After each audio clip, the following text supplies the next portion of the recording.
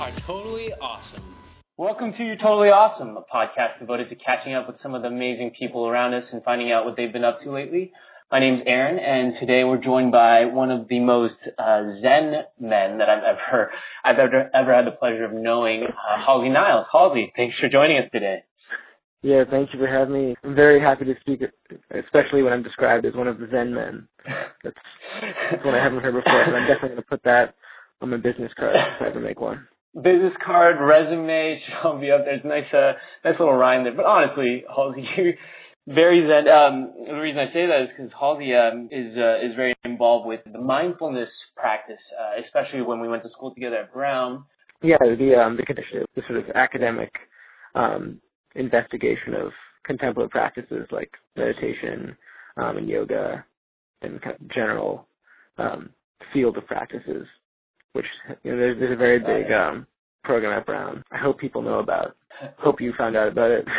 Yeah, you were really involved with it. How did you exactly get involved with this in the first place? How did you find out about this mindfulness and contemplative study stuff? Contemplative studies. I mean, it happened totally. It was very fortuitous. I just fell into it. I think I ended up joining this very cool lab at Brown called the Britton Lab with this one professor, Wilby Britton, who researches meditation, both in terms of as kind of a clinical treatment for depression and anxiety, and also just sort of as a sort of non-clinical but still very kind of mentally healthy practice for students in terms of kind of alleviating stress, reducing symptoms of kind of anxiety and depression.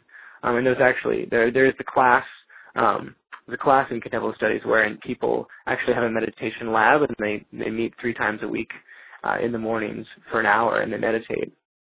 And we, through that lab, studied the effects of sort of the meditation over the course of the semester, and kind of tracked and saw that people would be generally less depressed, less anxious as the semester went on, which is weird because, you think that you get to exams and then that would be awful, but. Yeah, that's really cool. So it's one of the classes I really wanted to take. So were you interested in meditation first, or were you interested in neuroscience? Yeah, no, I came in that through a psychology angle, and I was interested in it. It sounded it was sort of just the sexy lab was ooh, meditation, that's interesting. That's kind of off the cuff, what's that going to be like? And then I joined the lab, and we kind of started getting involved with the research, and then I began to think, maybe there's something to this. I should really try this out. And you actually practice a lot of these things too, right? Yeah, I've had I learned meditation in the class, which I took a couple years ago, and then kind of been going ever since. I have so much respect for that, because I've tried to meditate, and it's almost it's one of the hardest things I think I've ever tried to do, as ridiculous as that sounds, because you're really just sitting and trying not to think about anything. But that in itself is so difficult for me, at least.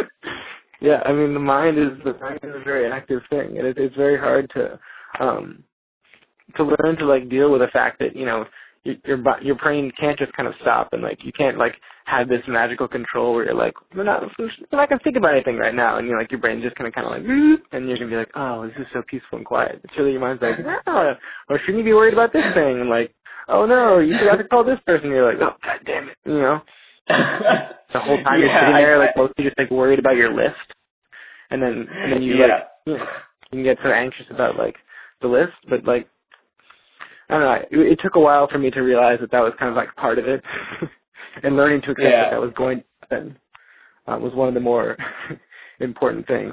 Yeah, and so what I'm finding really curious is, so you're now a research coordinator at the Benson Henry Institute for Mind-Body Medicine. I have that right? Yeah, you have that right. We'll okay, excellent. And you guys are really applying this contemplative study, this meditation, to healing real world or real physical problems. Yeah. So the institute is designed. It's founded by this man, this doctor named Herbert Benson, who has sort of been very involved in the field since the 70s. He was kind of one of the old titans of this sort of meditation research thing, and his whole theory is called the relaxation response, which is basically the idea that we have sort of the stress response that everybody is kind of familiar with, the kind of fight or flight, this sort of, physiological activation of various processes that sort of happens when we're stressed and when we're kind of under threat. And that sort of the continuous activation of that can have serious effects upon one's health in terms of just kind of increasing like inflammation, just making the body essentially less able to kind of adapt physically, and can lead to kind of aggravating symptoms of many diseases, and like lead to high blood pressure. There's a lot of problems that come along with serious illnesses, like people who are suffering from cancer or HIV/AIDS, that the sort of stress from that can cause to sort of a worsening of symptoms. So the idea is that teaching these practices can kind of create an alternate general physiological response, the relaxation response, which sort of numbs down, kind of like will dull down those processes and kind of give the body essentially more resources to deal with kind of what it has to deal with. It makes sense biologically, just thinking about that, but it's hard to connect the fact that meditation, this thing that seems so like religious, can actually fix your body. It's so incredible. Right. I mean, there's a lot of there's a lot of stuff out there, and I mean, I would encourage people to read not just believe everything you see out there, because there are a lot of, well, maybe crazy claims. I don't know. I've read some stuff that I'm not sure I fully am on board with, but I think that we're realizing like this whole field of understanding sort of the inherent link between sort of the mind and the body, that they are not sort of as separate as we'd like to believe. You guys are totally finding that at this place, and it's tied to the Massachusetts General Hospital, correct? Yeah, we are at MGH. Well, I was just curious, what has been one of the crazier healing stories that you've heard of? Because I don't think I really grasp the healing. Right. So I mean the crazier ones. I mean there are a lot of So I mean I can start with the ones that I'm not sure I believe yet. Still interested in reading more about, which are a lot. Usually this, they're like the field is often broken up by sort of tradition. Like there are a lot of people who are into yoga. There are a lot of people kind of who are into like meditation from like a Buddhist perspective, and then there are a lot of people who are interested in meditation, into a meditation called transcendental meditation, or at least was formerly called transcendental meditation, and that's the one that like transcendental meditation is the one that like Katy Perry does. It's like the kind of it's the Katy Perry. They all have kind of their own sort of distinct supposed mechanisms of action. They all have sort of their own distinct adherents. Like, for example, Dr. Benson is sort of the transcendental meditation crowd, which is sort of about the simple kind of repetition of a phrase or a word that will kind of allow the mind to kind of focus on one thing and kind of attain a sort of like stability through that. Whereas then you have like yoga, although this is often not the yoga, this isn't your mom's yoga. I mean, this might be your mom's yoga. I have no idea what kind of yoga your mom practices. Or your dad, or anyone. My mom is not nearly flexible enough. Mom, if you're listening to this, I'm sorry, but I don't think you could do yoga, to be honest. She has a bad back, so maybe some other people's moms. Quick aside, yoga's something I've tried to like pick up, but it's been really difficult for me. Flexibility is not one of my inherent abilities. Hey, you and me both, Halsey. You and me both. All right, dude. So are you more of on the transcendental side then? I would say I probably fall more in the Buddhist side, which is sort of the mindfulness movement. And I hope I'm trying to like explain these sort of differences between these three well enough here. And the Buddhist side is mainly focused the way that functions, the meditation. It's essentially based around an acceptance of one's sort of reality and acceptance of one's kind of situation. Even if one can sort of like come to an acceptance of one's situation, or perhaps like an emotional or physical pain, that by accepting that and not resisting that you allows sort of a new relationship to that, wherein there's still sort of a pain, but it doesn't really hurt. And that may sound kind of crazy. It does sound crazy, but I want to believe it because I want that to work. Right, because you want that to work, yeah. What is the treatment like? We prescribe to you sit and meditate or do yoga for X number of days and record kind of your feelings and how you are changing. Is that kind of the way that the treatment is prescribed? The way the treatment is prescribed, I mean, there are sort of small variations, but generally, the way it works at our institute is it's done through therapy groups for 8 weeks, Okay. In which people learn. It's a mix of these techniques such as meditation, a little bit of yoga, and also a mix of kind of some aspects of it, psychotherapy and also kind of positive psychology. But what the Benson Henry Institute for Mind Body Medicine does is like they try to take a very holistic approach. So they try and kind of come at it from a lot of angles and basically trying to kind of grab these people who are in a difficult point in their lives and try and kind of change a lot of little things. It's about kind of like eating better, about, having better relationships. It's about kind of starting to meditate, exercising more. It's really kind of about having sort of a major life change made up of sort of small parts that can build towards, a more healthy future. Who goes into this kind of treatment? Where in the disease? Because I guess if I had a disease, I would try to use typical Western medication or surgery. I don't think absolutely. I would think of doing this. Right. Absolutely. I mean, and I would not encourage you to not follow that impulse. I mean, that is the correct thing. I mean, what mind body medicine is at least in terms of our institute, it's sort of to augment and support that traditional medicine. I mean, the idea that we need multiple forms, and that this is something that will kind of improve perhaps the effectiveness of that treatment, and also sort of enable a sort of more healthy lifestyle that will, kind of, augment the effects of the more traditional kind of medical type treatment. So, okay, more towards what you actually do on a day-to-day basis. So you're a clinical research coordinator at this place. What's kind of like the day like? The day? I mean, I'm seeing patients or participants. Maybe I'll, be doing a lot of phone calls. I mean, there's a lot of bureaucracy that has to go on in research, and that's kind of like part of what comes along with it. But also just really cool, just kind of getting to like meet with all these great scientists, like a lot of people I've read the papers of in college. Meeting your heroes, kind of. Yeah, meeting heroes. It's great also when you meet your heroes, and then they're like kind of a lot dorkier than you imagined. But that's like such a great thing.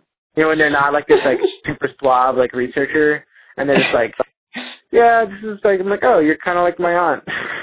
And so that's kind of what goes on in the day side. And you're going to be with this lab or with this institute for 2 years?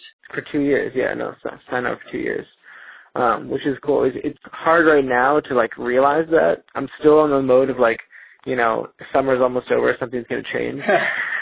I don't know what your experience has been, but I am kind of loving the kind of 9 to 5 thing. Just the idea that like, you leave somewhere at like 5 or 6 or whatever, and like you're done. It's pretty great. And also the weekends where you clock out on Friday and then your mind is off until Monday. Yeah, I mean, it's Friday right now and I am done, man. I'm straight kicking it. Halsey usually isn't this relaxed when he's yeah, no, usually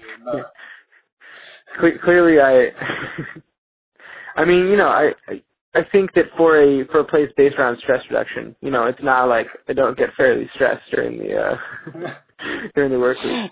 We have these little things called like we call them like biodots. They're essentially like mood ring stickers you can put on your body, and they react to your temperature and tell you essentially how how stressed you are, because of your kind of body temperature is roughly correlated to how kind of relaxed you are.